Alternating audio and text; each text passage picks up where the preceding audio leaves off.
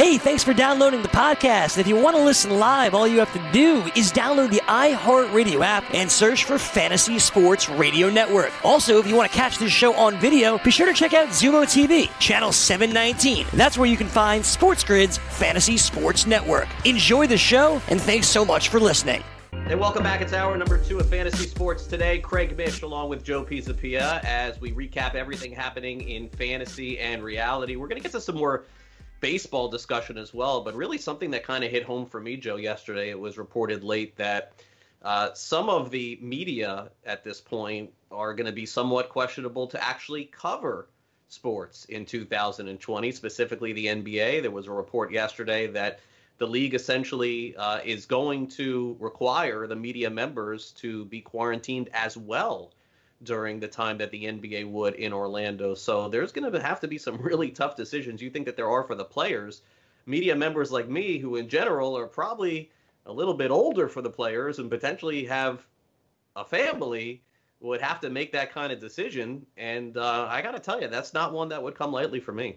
Yeah, well, I mean, you're the best person to answer this kind of question. Is this kind of thing that, let's say you're, on the court, interviewee, or you're somebody who's down there in the front lines, usually doing this sort of thing. Would you wear a mask? Would you even participate at all? Or would you just want to take yourself out of that? And if so, is there some hungry other person coming up who's willing to put themselves into a situation like that might not be exactly ideal, but they don't have some of the concerns you have, where you have a family, you have kids at home or something like that. So it is very dicey. I mean, what would you do just in a hypothetical even?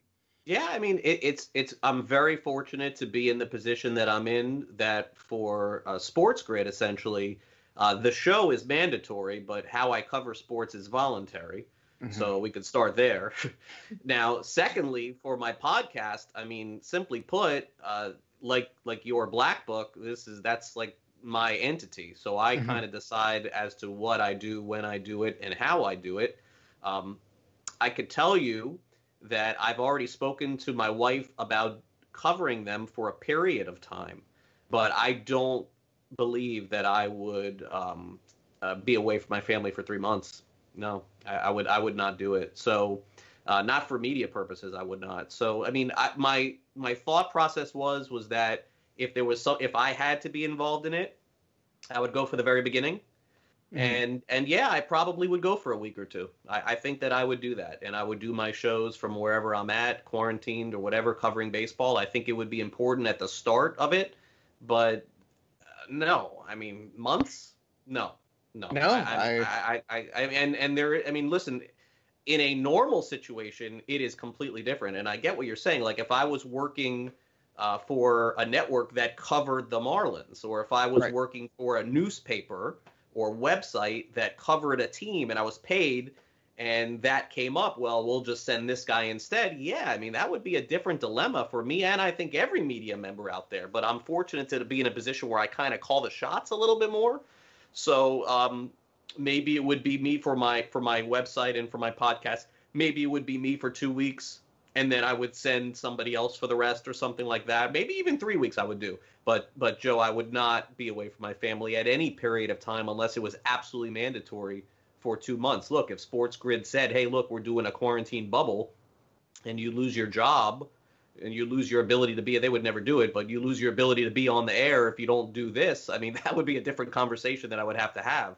But I am fortunate in the sense that once you kind of gain independence in media, which is the way that I've sort of chosen to do this over the last few years, as you have, I think that you can, make your own decisions. And so I think that for my subscribers to my podcast and for the readers of the website, I think at the beginning it'd be important. And I think for spring training, it would be important to know. And for fantasy, it would be important to know. But, if they get to the World Series without me, they're just going to have to play it without me. That's all there is to it. So. Well, and the announcers, too. I mean, that's a very difficult thing, too, because, I imagine there's some announcers that might be in precarious situations physically or maybe age-wise. We've seen some, that be certainly a key demographic here when we're going through this COVID epidemic, where, you could call games remotely. I mean, that is possible in the technological age we live in, but is that something that I don't know, teams and networks are going to allow to happen? Or is it, I mean, this is not the case, but let's just hypothetically, Vin Scully's not calling games anymore, but you're not going to roll, 80-something-year-old Vin Scully out there into quarantine so we can call a Dodger game, but you don't want to lose the voice of the Dodgers. Again, I'm using him as a hypothetical. It wouldn't come up now, obviously, for him particularly, but I'm just thinking about other announcers in other situations like that, whether it be on the radio or the TV side. Yeah, and Brett passes along the note that Kevin Harlan's doing the games from the TNT studios. I believe, if I'm not mistaken, that most of the baseball broadcasters are going to be doing the games, hypothetically, from their home park, but will not travel on the road, and then will do it from their studio, their Fox studio or SNY studio or NES, in Essen, wherever they are, they would do it from there. So the travel would be cut out. It would basically you'd be dry. And I think that can all be accomplished, and it can be fine. But if you're a beat writer, Joe, and it is going to be pretty exclusive, like you think of it on the other side of it now, it's like in the history of covering sports, as somebody who covers a team, and we'll use the NBA as an example, pick any team. Let's use the Sixers. And you cover the Philadelphia 76ers. This is never going to happen. I mean, hopefully it's never going to happen ever again, where you're essentially being granted exclusive access, you and maybe 3 or 4 other people, to be covering something that nobody else can and be around the team when nobody else can. And I think that I mean, look, there's someone's going to write a book about it. You and I both know, like, somebody's going to write a book about this kind of a season or this kind of thing, and it's going to be a very interesting read. And for a young person who's trying to make it, I still feel young and act young and look sort of young, but there are kids out there who are in their 20s, and I am not, who are covering sports and can use this as a launching pad for their career if they do a really good job. Because make no mistake about it, the microscope is going to be more on the media than it ever has been, because this is the only source of information that you're going to have for months. Yeah. What's going on at the hotel? What's going on at the arena? I mean, people are starving right now for information. That's why my take on this whole thing is I think it's really important at the beginning, because at the beginning, we're all craving it. We all want it. We all want to see it. And I think that everyone will clamor toward it. But as things get normal, and then baseball, boop, pops back in. NBA, boop, pop. And then here's hockey. And there'll be some other distractions. I don't know that the focus will be as much as it will be in 6 weeks as it is in the first 2 weeks. At least that's, sort of my thinking behind it. But my short answer is that if I'm fortunate enough to cover the team, and the only way is that I could be quarantined somewhere in Miami, maybe near Marlins Park, I will do it for a couple weeks. But I will not do it for 2 months. That is not going to happen. So. No, and I honestly, I kind of agree. I think your statement is reasonable, and you are in a very unique position, being an independent person in this universe that we're both in. And to me, that makes a lot of sense too. As somebody who's got 2 kids, also, I think that's something you have to think about. It's like, all right, well, I'm in this scenario, and you're not making millions of dollars the way some other people are guaranteed. So that's the other thing to keep in mind here. Yeah, I mean, the broadcasters are definitely in a different spot. It's a very different spot. No, and imagine this, and think about this. I mean, take my situation completely away from it. Mm-hmm. I'm on here every day doing 2-hour shows. What about, think about this, the television and radio play-by-play people for the local and regional networks for all of the sports? Guess what they're getting paid right now? Nothing, man. Right. Like they're not getting paid. There's no games. This is not like you're a team employee and you're furloughed or you took a pay cut. You're the and I know the play-by-play guy, Dan McLaughlin, for the St. Louis Cardinals, and who works for Fox Sports Midwest and has been doing it for a decade. He's not getting paid anything right now. Nothing. Mm-hmm. Yeah, and so that's why we need to get back. He's got 4 kids. What are they going to do? They're going to come to him and say it's a 60-game season. He's going to call the games. I mean, got to do what they ask. I mean, this is his salary. This is what he does. And everybody is in a different situation. And that's why it just comes down to what your primary is. And look, for us, it's this show. And for you individually, it's the Black Book. And, if somebody said to you, hey, look, the only way the Black Book goes on Amazon this year is if you leave your kids for 2 months and sit in a room somewhere, it's going to be a really tough decision for you, I'm sure. Just like it would be for me with this. Absolutely. Well, I also think speaking of tough decisions too, I mean, talking about, the comments that Manfred made about, oh, we're going to have a season, don't worry, basically saying I'll impose a 50-game season if I have to. I thought about that and I said, wow, that's a fascinating little thing there. Is like, can he really impose it? Will they actually go play? If he does do that, what will that do in the ripple effects? Like, when I heard that statement yesterday, I don't know. It just kind of sent me a flutter. Like, I didn't know how to interpret it or what to take away from it. And there were just so many thoughts that came around. What was your thought and your instinctual baseball sense tingling when you heard those comments that he said, oh, we're going to have a season, 100% a season, even if it has to be the season that I impose? That doesn't usually go over well with the MLBPA, that word impose. Yeah, I mean, I hate the fact that this is played out so publicly, but there's really no choice at this point. And essentially, it seems like that was a message being sent to either accept or I'm going to impose it. I get the sense the players would not play if it was a 48 or a 50 game schedule. I don't think it will come down to that, as I've stated. Been wrong on every timeline so far, that's for sure. But as I've stated, I believe there will be a season. I believe he is right. I believe you can't. I mean, I guess you can, because it happened. It's sports, and you don't know, and it's life. But I would tell you this: 100% of the people that cover the game, that are in the game, and that are around the game believe there's going to be a season. So are all of these people going to be wrong? Like, even on the player side and the union, and the owner side, they all believe it. And they're all going to be wrong? But that tells you everything you need to know about this leverage situation. And everything you need to know is that if everybody believes that's going to be the case, at the end of the day, when push comes to shove, they're going to take whatever's out there because they have to, because it can be imposed necessarily. And then once it's imposed and you don't go back to work, that is a very difficult thing for everybody else to do. Well, the players don't have to play. They don't have to play at all. Well, right? So, they don't. And I don't think that they would. And that is, again, just where do we go from there? And that's all I could think about yesterday when I heard those words is, I impose a season. We say, no, we're not playing. Where does baseball go from there? And that's the $64 billion question, I guess, when all is said and done. And I hope it doesn't come from that, because you just mentioned all these people who aren't working because baseball's not working. And that is very difficult for everyone to digest and take in.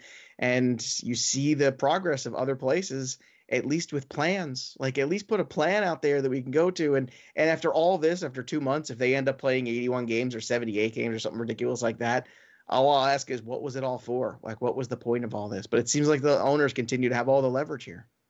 Yeah, I don't see how the players have any leverage at all. I agree. No, none. And in the end, if they didn't play, both sides would be at fault.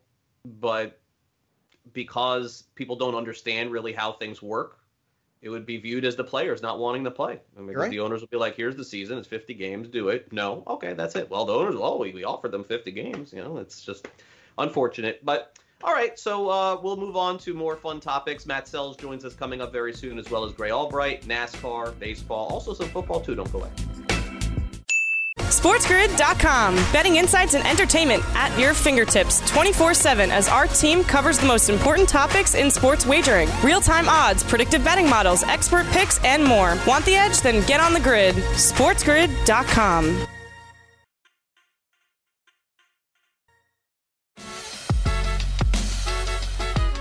And welcome back. Craig Mish along with Joe Pizzapia here with you on this Friday. Hopefully you guys have a great weekend. I know that we will be here back on Saturday and Sunday for our weekend edition of the show. All the great interviews that we had all week long. John Sheeran, in case you missed him from FanDuel, we'll replay that for you. Gray Albright will be with us this weekend as well. Perhaps some of Adam Ronis' discussion in the NBA. We kind of highlight some of the things that we do here during the week on the weekend. Then, of course, we update you on any stories that are happening in the world of fantasy sports. Fantasy football is now a couple of months away, and some people are certainly getting into it now for sure. And look, the Dalvin Cook news was I think probably the big story of the week, where he essentially said that he doesn't plan on playing without getting an extension, and some money is going back and forth. And actually, what some of the money being reported didn't seem all that unreasonable with Cook. I think he has more of an understanding as to what running backs are or should getting paid. But what else moved the needle for you this week, Joe? Well, look, starting off with Dalvin Cook, just since you started there, we had more time to kind of think about this and learn about the situation.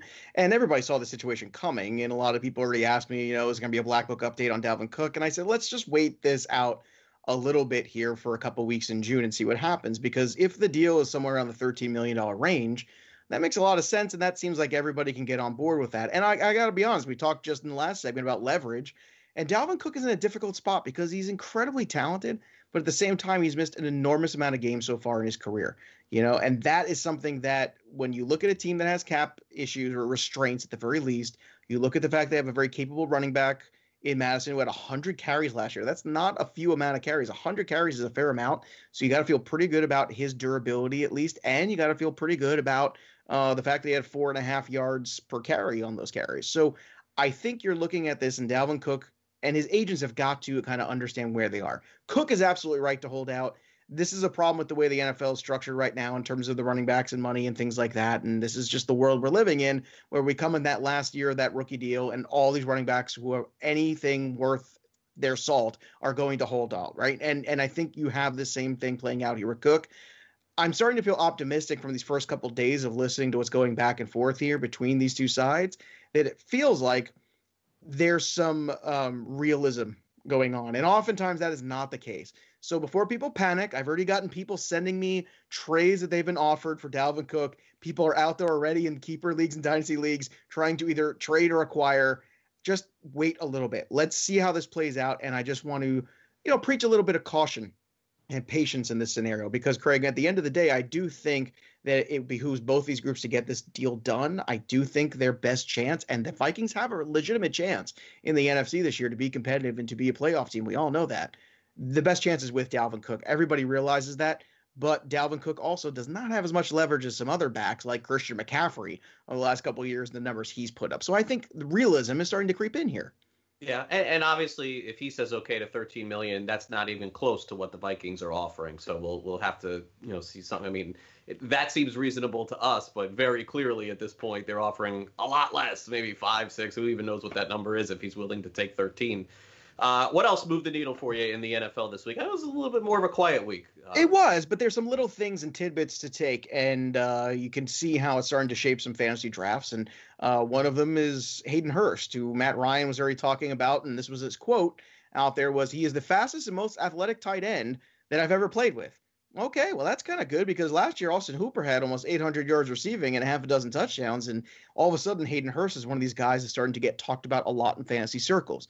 The danger with this is sometimes a guy who goes from being a quote-unquote sleeper, which doesn't exist, or just an undervalued player, all of a sudden starts to get too trendy, too overhyped. The next thing you know, he goes a couple rounds earlier than he should. And Hayden Hurst had some moments last year with the Baltimore Ravens. There's no doubt about that, but Mark Andrews was clearly the guy at tight end there. So even though Hurst had some moments there, he's still very young. He's still just 26 years old.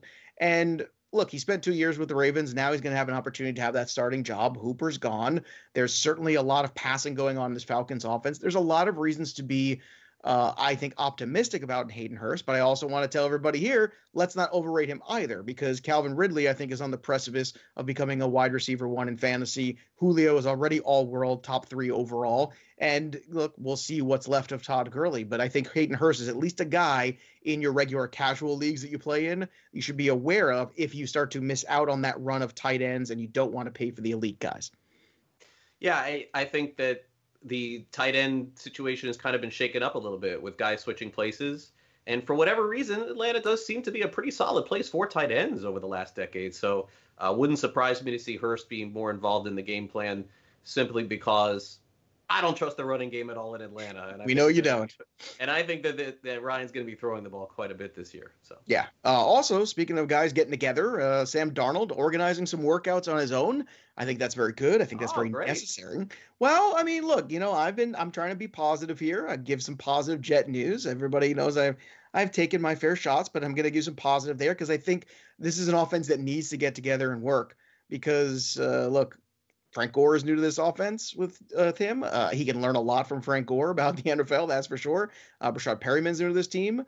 Crowder's only 1 year in with the Jets in the system. Mims is a rookie. So getting all these guys together, and all these guys, including Chris Herndon, have all gotten together for workouts starting this past Thursday. That's important. Like, that's something like, okay, like, we know where Darnold's at, and it's nice to see some of these guys taking the initiative. And I think that's important. We're always looking for signs and signals of maturity in some of these young players, especially in franchise quarterback. And some guys never get there. This is a big deal under these circumstances, and I think it's very important for Darnold, who missed time on the field last year, to be working in with these guys. Now, I don't know what's going to happen when they get to Adam Gase. I have no control over that, but I think this is at least a positive sign for the Jets offense, that at least they're trying to get some OTAs in there when there weren't any OTAs. Okay. You got nothing for the Jets. You got the end. I got all right. All right. I'll keep going on. Let's talk about Miles Sanders, because this is another. Listen, you've been doing the show with me for I know back here for 2 months and over a year before. It's June. We're doing football. It's been a long couple months. That's the first thing so far that has. But we've done one football segment every day. Today we did zero football. I know. It's just we don't. There really isn't going on, and so we're forcing it. No, but look, we're not forcing it. We are just staying on top of things. It's Friday. I hate to get too wrapped up in these. I know you don't. Well, you don't have to get. Especially this Miles Sanders one. We got to skip over this one. Well, here's the only thing. We keep waiting for more people to sign there. Like, is Freeman going to go there? Well, it wasn't Carlos Hyde. He ended up there. It doesn't even matter. It's going to be another guy. Let's say. What about that little guy? What about that little guy? You mean Darren Sproles? He's not there. Boston Scott? The other one. Yes, that guy. Is he still there? He's still there. Oh, that guy's going to score 10 touchdowns. I can't even with you right now. They're going to go 50-50 with him and Sanders. You cannot trust these guys. They are not going last to year go they 50. said Sanders was the most talented guy on the field. He's going to get the most carries, and it's not even going to be close. But he was still a rookie. And that was going to happen. Don't believe the writers. Do not believe the writers. They don't care about fantasy. They don't. We care about fantasy. If they had me out there, I would tell you the truth. They don't care. They're just. Can you add that to your Twitter handle, Craig Mish Truth Teller? I'd really enjoy that. I would like. I'll tell you what. We should have a Miles Sanders bet, and whoever. I'm not gonna bet that. Because it's possible. This guy's very talented. He's very talented, and I think here's what we're trying to work against. We're working against the track record of Doug Peterson with his running backs, and that is completely valid. But at a certain point, we also have to look at it and go, okay. Well, has he had anybody as good as Miles Sanders? And the answer is no. Is Miles Sanders a rookie anymore? No. Boston Scott's still there. Boston Scott's going to get a series or two. A lot of carries. That's fine. I don't know if he's going to get a lot. Define a lot of carries. He's going to get 100 carries? Mm-hmm. Okay, so 100 carries. That still leaves about 200 for Miles Sanders, and I don't think we want to push him to that 250 range. I don't know if that's what we want to do. It seems like 58. Sanders will get his 1,100 yards and his 7 touchdowns, and we'll be crying at the end of the year that he could have gotten more. We'll be upset that Scott vultures every goal line touchdown. And you know that this is coming. All right, let's move on to the next thing, though. I can't get Craig happy about anything. Let's see if I can get him happy about this. Jerry Jeudy and Drew Lock are hanging out. See, everybody's hanging out with their wide receivers right now. All the quarterbacks, they called everybody and said, hey, baby, what are you doing? Come on over. Let's go throw the ball around. You know, just like you're bored, you're out there playing catch with your son every day. A lot of these guys are bored. They're looking to go out there and get a jump on everything, and I think this is very good. Look, there's a new offensive coordinator there, and Pat Shurmur. There's a lot of things here to look forward to, and that I think that this offense. You made a great point earlier in the show this week about how that offense, waits till tick, tick, tick, 1 second, and then run a play. I don't think that's going to be the Denver Broncos this year. The Denver Broncos have added a lot more pieces. And again, I don't think this is like, oh my God, the greatest offense ever, but we're talking about looking for value. And when you're looking for value, I think the Denver offense is going to give you a fair amount. You're looking at Melvin Gordon, who used to be a consensus first round pick. Now he's going around the 4th round. You're looking at Cortland Sutton, who people still don't want to buy into for some reason. He's probably still going to have a shot at, 900 yards or 800 yards and probably at least half a dozen touchdowns. That's a good value. And Jerry Jeudy, another guy, enormous talent. And the one thing that I keep trying to drive home for folks is Jerry Jeudy's presence alone on that field is good for Cortland Sutton because it keeps everybody honest defensively, because Jerry Jeudy is not a joke. Like, that is a guy you have to account for. And I think Drew Lock also recognizes that he is in a position, Craig, where you've been given all these weapons. The expectation now is you're not learning. You have to win games and succeed. And I think there's always that moment where, same thing with Josh Allen. It's like, okay, we let you get your feet wet. Now we have expectations, and I think the expectations are on Drew Lock. And I'm curious with the weapons they've given him. Do you feel like he is ready to take a step forward? Granted, there might be a ceiling on him. Yeah, I think a step forward is reasonable, but again, I am the first one to tell you that the NFL is year to year, and you can't look at the year before and think it's any indication as to what could happen the following year. I just saw so much of the way they ran that offense last year with Flacco, and I totally get it. It was because it was Flacco. It's the kind of team where you're going to know right away when the season starts. That's the only prediction I can give you on the Denver Broncos.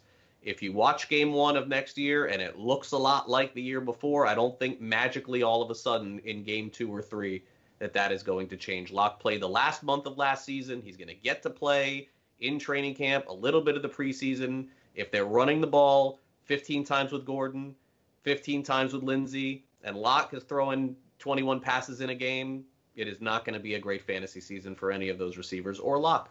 Yeah, well, that's fair. And also, it'll be good though, but not I think great. It will be improved. And also, last note here, Daniel Jones has been working. He's actually picked Tony Romo's brain, who had a lot of problems with fumbling early in his career.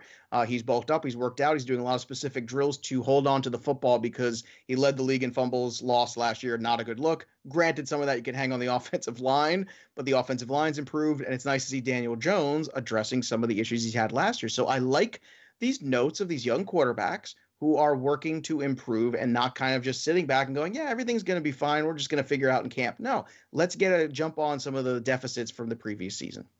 Yeah, well, look, I mean, Jones has a chance also to take a next step, and he has a lot of offensive weapons on offense for sure. No, and probably more, honestly, than Denver does, especially at running back. Absolutely. All right, Matt Selz joins us next. Big race at Homestead Miami Speedway on the NASCAR circuit coming up. We'll preview that when Fantasy Sports Today comes back in just 2 minutes. Don't go away. SportsGrid.com. Betting insights and entertainment at your fingertips 24/7 as our team covers the most important topics in sports wagering. Real-time odds, predictive betting models, expert picks, and more. Want the edge? Then get on the grid. SportsGrid.com.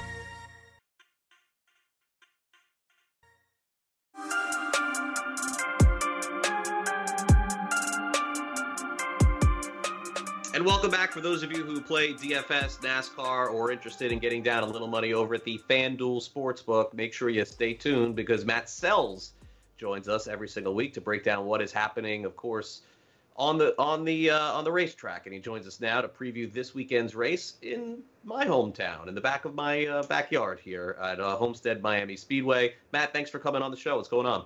Sure thing. It's been a pretty good week so far for NASCAR. Socially and also on the track, it's two pretty good races so far, and they had a pretty big day there on Wednesday in Martinsville. Not only with a great race, got 104% more ratings than the race in that previous spot last year, and then obviously the news. I'm sure you've seen that they banned the Confederate flag from any NASCAR races. So that's somebody was taking pot shots at the NFL on Twitter last night. I saw that who would have thought that NASCAR would ban the Confederate flag and allow a Black Lives Matter car on track before Colin Kaepernick got back onto an NFL roster. Yeah. So it's been a pretty momentous week here for NASCAR. No, it certainly has, and I think that this is a great statement by NASCAR too for those people who don't follow it all that much, and understandably so if you live in the Northeast. I mean, NASCAR is the sport of the South. I mean, it's college football and it's NASCAR. I lived in Gainesville, Florida for 4 years. I can tell you that drag racing, NASCAR racing, even IndyCar racing are just super popular. And for them to make that sort of statement went a long way. Was there a driver that said that he wouldn't race or something like that without the flag there? Did I see that? So Bubba Wallace, who happens to be the only African-American, or I guess now, according to Emmanuel Acho, they want us to call them black. He's the only black driver in the NASCAR Cup Series. He went on CNN, I believe it was Monday, and talked about his stance on stuff and basically said how it's uncomfortable for him to race when there's Confederate flags in the stands and in the campgrounds because it's just, all of the history attached to that flag. And so apparently NASCAR took a listening to it, and 2 days later came out with their policy that they banned the flag. So, and to their credit, a lot of the drivers have stood by Bubba Wallace and said, that's a perfectly reasonable take. We shouldn't make anybody feel uncomfortable at these races. It's, for everyone to come to, regardless of, gender or race or creed or whatever. So it was pretty cool to see NASCAR act so swiftly when one of their drivers spoke up about something. Yeah, for sure. And, of course, we've got some big things going on this weekend. The Xfinity Series continues in South Florida at Homestead Miami Speedway. Let's get into this race here a little bit, Matt. What do you see happening this weekend, and sort of give us a little bit of a preview and setup? There's 4 races happening at Homestead Miami Speedway this weekend. You've got a Truck Series race on Saturday. Series is today, right? Okay. I thought it was Friday, no? Is it on Friday? Yeah, it might be on Friday. Yeah, you're. Oh, no. Wait, I'm not sure. They've switched the schedule around a couple of times here this weekend, so I believe it's Saturday. I think there's a Saturday doubleheader between the Xfinity and the Truck Series. Then Xfinity is back on track on Sunday for a second separate race, and then there's a Cup Series race on Sunday as well. So quite a lot of racing happening down there in South Florida. This was the track that was supposed to hold the second race after the shutdown happened earlier this season, so they're getting back around to it. I know Dale Earnhardt Jr. is making his lone Xfinity appearance this season down at Homestead Miami on Saturday. And it's also momentous because on Sunday for the Cup Series race, they're going to have 1,000 fans in the stands. Right. It'll be the first sporting event with fans allowed back, I believe. I don't know if the PGA has allowed fans back yet or not. I'm not sure on that. I think like just military people and families, something like that. Yeah, right. So the city owns the speedway, so all of the fans that'll be in the stands are invited guests of the city, which I believe are all coming from. There's like an air base down there, and an army base and a navy, so they're all military folks. And then it'll step up next weekend at Talladega. There'll be 5,000 fans in the stands. So we're inching closer to fans being back at live sporting events. So that's pretty cool. But yeah, there's quite a lot of racing to get your teeth into this weekend. For sure. All right. So let's talk about Sunday and who you like. It's been, more or less the same. It's like just trying to figure out if Kevin Harvick is going to win or not. That's more or less what this reboot of the NASCAR season has been thus far. Who do you like on Sunday? I know you crushed it the other night with the Wednesday night race. Yeah, so on Wednesday night, I did a team stack of Team Penske drivers, which is Brad Keselowski, Joey Logano, and Ryan Blaney. They all finished second, third, and fourth. The other guy I added into that stack was Martin Truex Jr., who won the race. So yeah, it was a pretty good lineup there for DFS, and those same guys are back in play on Sunday, with the exception of Ryan Blaney. All 3 of them have won championships at this track. If you're not familiar, typically speaking, up through last year, Homestead Miami held the championship race, which would be run like the second or third weekend in November. And then this year they decided to switch the championship race around, so they were going to run Miami in March. So it's obviously considerably hotter down there, as you can attest to there, Craig. Yes, I can. Right? At this time of year than it would be in March. I mean, it's hotter now than it normally is in June, so I get it. So it's pretty toasty. It's a beat-up old track, so the track surface is pretty worn down. It's going to be another high tire wear race. This is about the 4th one we've had since coming back. So that favors guys like you mentioned. Kevin Harvick usually does well at these types of tracks. Martin Truex Jr.'s in play again. Kyle Busch has been very good here and, in fact, won the championship last year at this track. So yeah, it's kind of going to be the elite guys are going to rise to the top again. That's kind of what this track draws out. But you can still find the typical cheaper guys for DFS that will move up and have good runs here too, because there's quite a few of those. Yeah, and so who would you predict? Who would kind of be your guy on Sunday? Who do you got? Who do I think is going to win on Sunday? Or DFS, whatever you feel like throwing out there. Throw something out there for people watching. It's going to be pretty hard not to go with Martin Truex Jr. He's done very well the last few races. He obviously won on Wednesday. He also has had top 5 runs of late. The trick for him is going to be his pit crew. He needs a solid day from his pit crew. His pit crew has made unforced errors the last several races, which have kind of slowed him down a little bit. In fact, he was on pace to win the championship. He was out front last year late in the race at Miami until the second to last pit stop. His team flipped the side of the car the tires went on, which seems like it'd be pretty hard to do, but they somehow managed to do it. So they put the wrong tires on the wrong side of the car, and that really slows you down. So barring a pit issue, I'm going to have to go with Martin Truex Jr. here on Sunday to win the race. And when is the next race after Homestead? The next race is Father's Day weekend. It's Sunday at Talladega. I thought that was Father's Day is not this weekend. I thought it was this weekend. No, Father's Day is the 21st of June.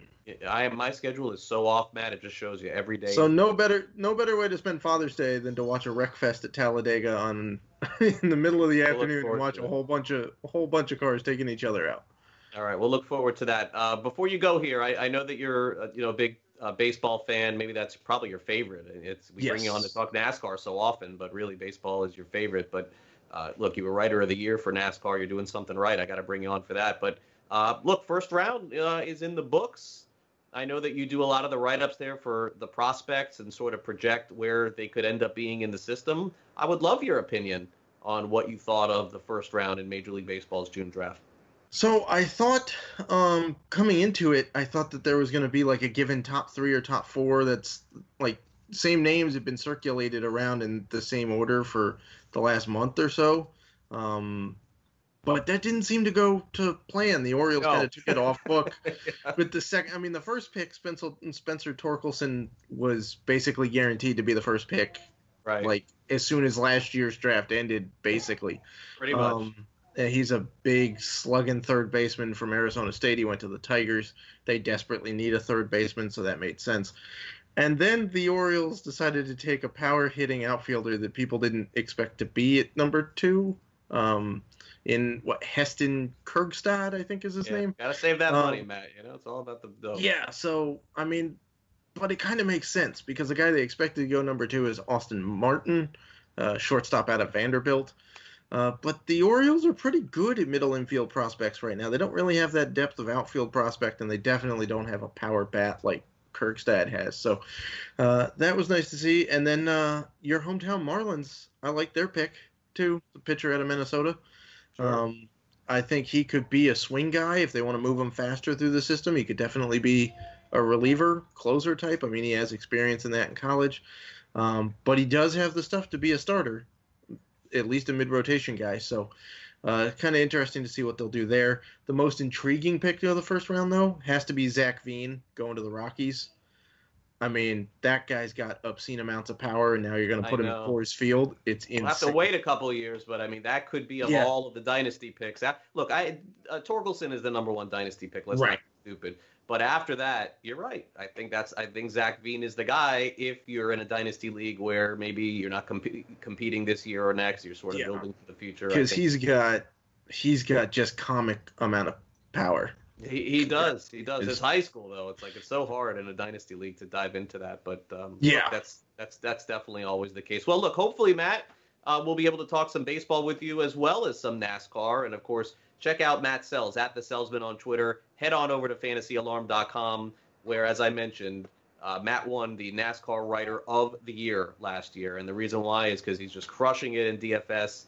And certainly the DFS information can help you from a sports wagering perspective as well. Those of you who are on FanDuel, make sure you check him out. Check out all the content that Matt has going on and can help you make some money this weekend at Homestead Miami Speedway. Looking forward to catching it here in South Florida on television, which is the way that most of our lives are basically playing out. Have a great weekend, Matt. Thanks again for coming on. Really appreciate it. We'll chat and catch up next week, okay?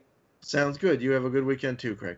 All right, we'll take a brief timeout on fantasy sports today, and coming up very shortly, we'll check in with our good friend Gray Albright from Razzball.com. Gray, where in the world is Gray? He's moved from Los Angeles to another location in California. Does that mean the baseball season is coming back any sooner? Does that mean Gray Albright all of a sudden is now going to participate in fantasy baseball this year, or a little bit more than what he's saying? You're going to have to find out, because that's coming up in a little bit. Don't forget, you can catch all of our content on this show on demand. This is the second hour of our show. If you're watching on YouTube, what are you doing? Head on over after the show's over to our YouTube channel over at Sports Grid. Make sure you like and subscribe to the show. Turn your notifications to on with that little bell. And then every day, as soon as the show is over, we get it posted for you. You can watch all the interviews that I do, that Joe does, and all of the content that we have here on all of our shows 24 hours a day, 7 days a week here on your favorite channel, which, of course, is Sports Grid. We're back with more fantasy sports today in just 2 minutes after this quick timeout. Don't go away.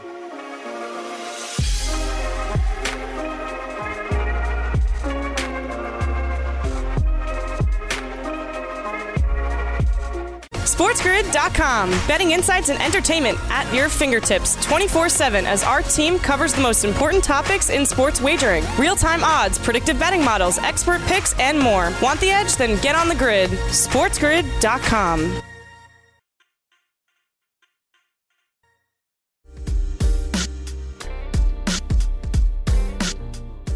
And welcome back to Fantasy Sports Today. As always, it's a Friday here on Fantasy Sports Today. We check in with our good buddy Gray Albright from Razzball and Razzball.com. We have this great running gag going on here on the show that at some Friday, at some point, Gray and I will get right back into that fantasy baseball season that we would hope to have and discuss. But here we are. It's another week, and we're in the same spot. But it is always great to catch up with Gray, talk about what's going on in his world. And as you can see, Gray is no longer in Los Angeles. He's moved a little further south, it looks like, here, if I'm not mistaken. What's going on, Greg?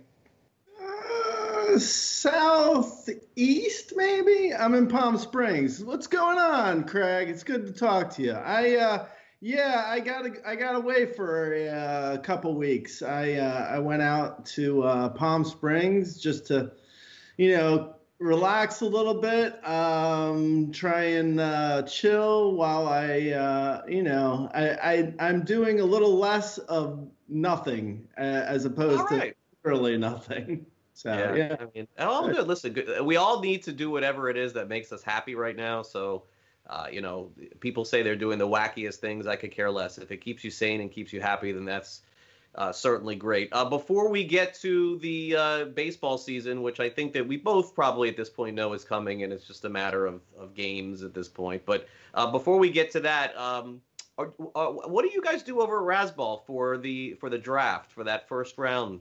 Those are really the primary guys that I think we would focus on for fantasy. I mean, where are you at with that? Do you get into it? Do you care? Do you pay attention?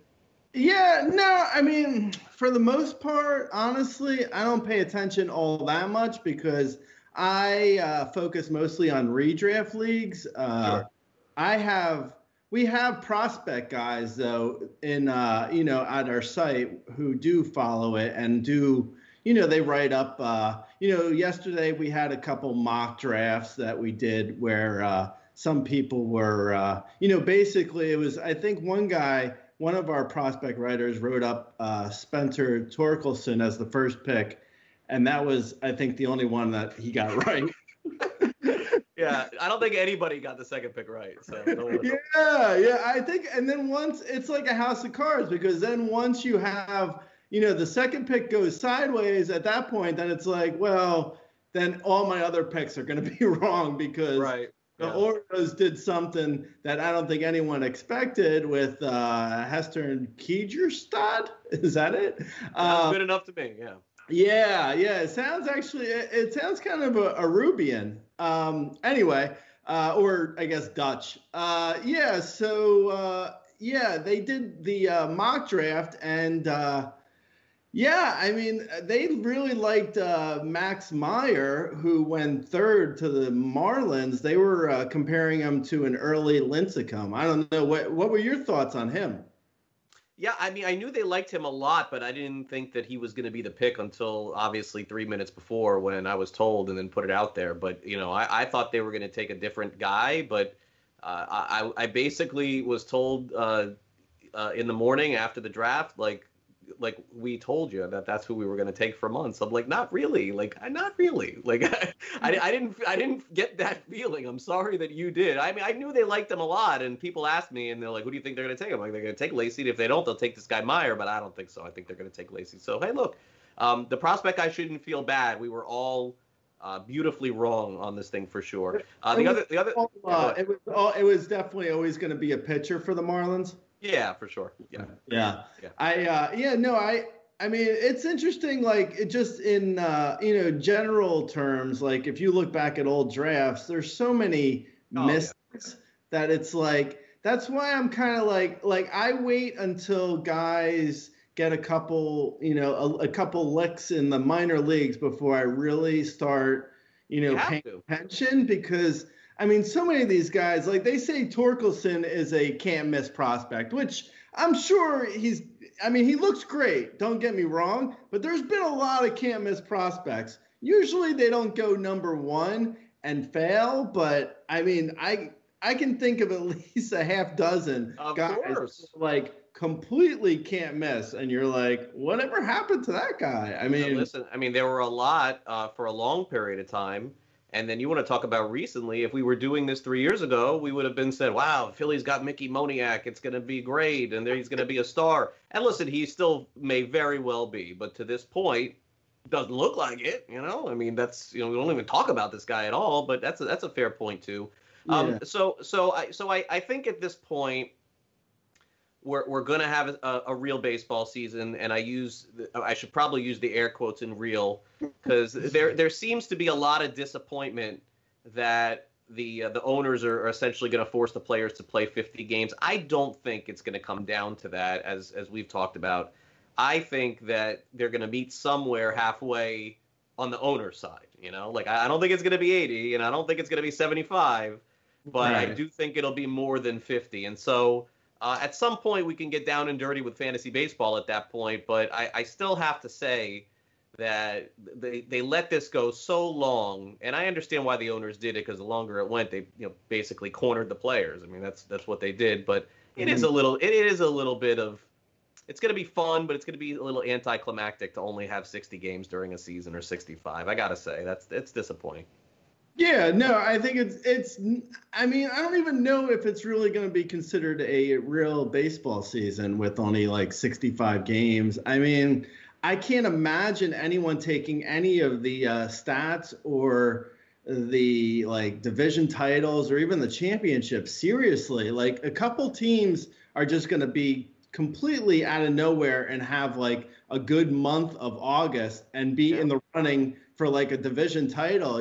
Like, I was kidding around on Razzball saying, like, the 23 and 25 Tigers are going to go up to, they're going to be the division winners. And, I was joking, but it could totally be some random team that just comes out of nowhere and does well, because baseball, really the great part about baseball is it's a marathon versus a sprint. So it's really about how well teams do over the long haul versus, how well they do over a 3-week span.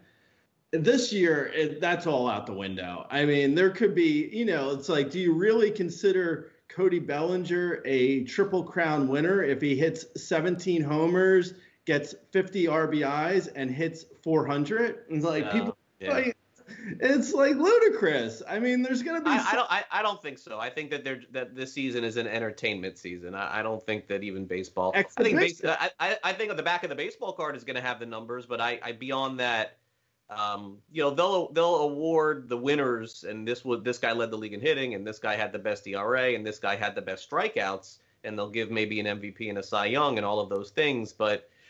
I think that's a slippery slope. There's no reason for it. I think everyone understands that.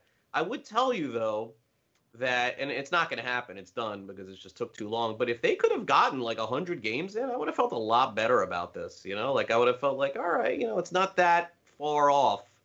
Right. Not that unreasonable. But, once you get below 80, and you go far below 80, at that point you have to look at it and just say they're doing this and it's entertaining and we like it and it'll be fun to see. But any kind of big financial stake in any fantasy league is probably a mistake. Or if you feel like throwing darts, like, go do it, because that's right, exactly. Yeah, no, I think it's like a sport that is popular down in Florida. It'll become like a highlight situation where like you're like, I don't know who's gonna win. Like it's all ridiculous. I mean, nobody knows. I'm actually, you might have better insight on this than me. I'm surprised that they're even saying like 65 games, because if they were to start, say at worst, they start mid-July, and maybe I'm being optimistic by saying mid-July, but say mid-July and they go through end of September, why only 65 games? It's very true. Yeah, no, well, why? Because the owners do not want to pay the full prorated salary of the players. It's not happening, Greg. So is there going to be a lot of days where it's like 3 or 4 games per day? Like, listen, you got to have days off too, man. Like they're not gonna play every single day. Like every team will still have one day off during the week. What am I missing? Am I missing something? No, I know exactly. No, I know. I think they will have days off, but I still think that. I don't know. I haven't done the math, but I feel like 30 in August, 30 in September is 60, and then another 15 days is 75. Right. If they each have 10 days off, that's pretty much where they're at. Look, I'm with you. I want the most amount of games, but it is not going to happen. The owners are not going to pay the players a full-time salary without the fans in the stands. I think if they knew fans were able to go, then this would be a moot point, and we'd be doing 82 and it'd be over. But I think they're looking for any number to squeeze out less than 82. The players are trying to squeeze out anything more than 50, and then, and it's going to be more than 50. But again, at this point, because they've waited so long, it definitely becomes, pretty difficult. So I guess we'll see. I guess again we'll come back here next week and. We'll have a season, and we'll be able to talk about it. Well, they were saying Manfred was saying that I think this is what I heard, that he was saying that at a certain point he's just going to say, okay, the season's starting this day, and we're going back to work, and that's what it's going to be. But I heard that, and I was like, they still have to agree to play during coronavirus. Right? I mean, he can say, here's the schedule and this is what we're doing, and all the players could say no, and that's the end. That's the way. In fact, that probably is the scenario with a 48 game season that would play out. Mm-hmm. Yeah, that's probably what would happen. So ludicrous that they're even talking about a 48 game season. I mean, that's not baseball. I mean, usually you get to like mid-August. And you go to end of September at 48 games, like you're looking at basically no movement at all in the standings. Like that's basically when the die has been cast by that point. It's like, okay. As analysts out there, like we play fantasy, and listen, I'm a reality guy too because I cover the game. But the reality guys all say the same thing: throw out April. Throw out September. Here, they're telling you it's all about April. It's all about September. That's all we got. We got the first 2 months. Right. I mean, it's all what happens at the very beginning and the very end because they're all lumped together. Look, we'll take it. It's better than nothing, and that's sort of where we're at. Hopefully next Friday we're back here because I think that the news it's got to be. I thought it would be over by the draft, and I was wrong there. But hopefully by next Friday. Great. Listen, stay safe. Enjoy Palm Springs. Thanks as always for coming on the show. We'll catch up with you again next Friday. Enjoy your weekend, okay? Thank you. All right, that'll do it for this edition of Fantasy Sports Today. Thanks to everybody who came on the show today. Jimmy Spence, Matt Selz, Gray Albright, of course, my co-host Joe Pisapia. That'll do it for this edition of the show. We're back on Saturday and Sunday for Fantasy Sports Today, the weekend edition. So stay tuned to that. Thanks to Brett, Ryan, and Danny for producing our show today and for producing all week long. Hope you guys have a great weekend. Have a great Father's Day as well. And we will talk to you again on Monday right here on Sports Grid on Fantasy Sports Today. See ya.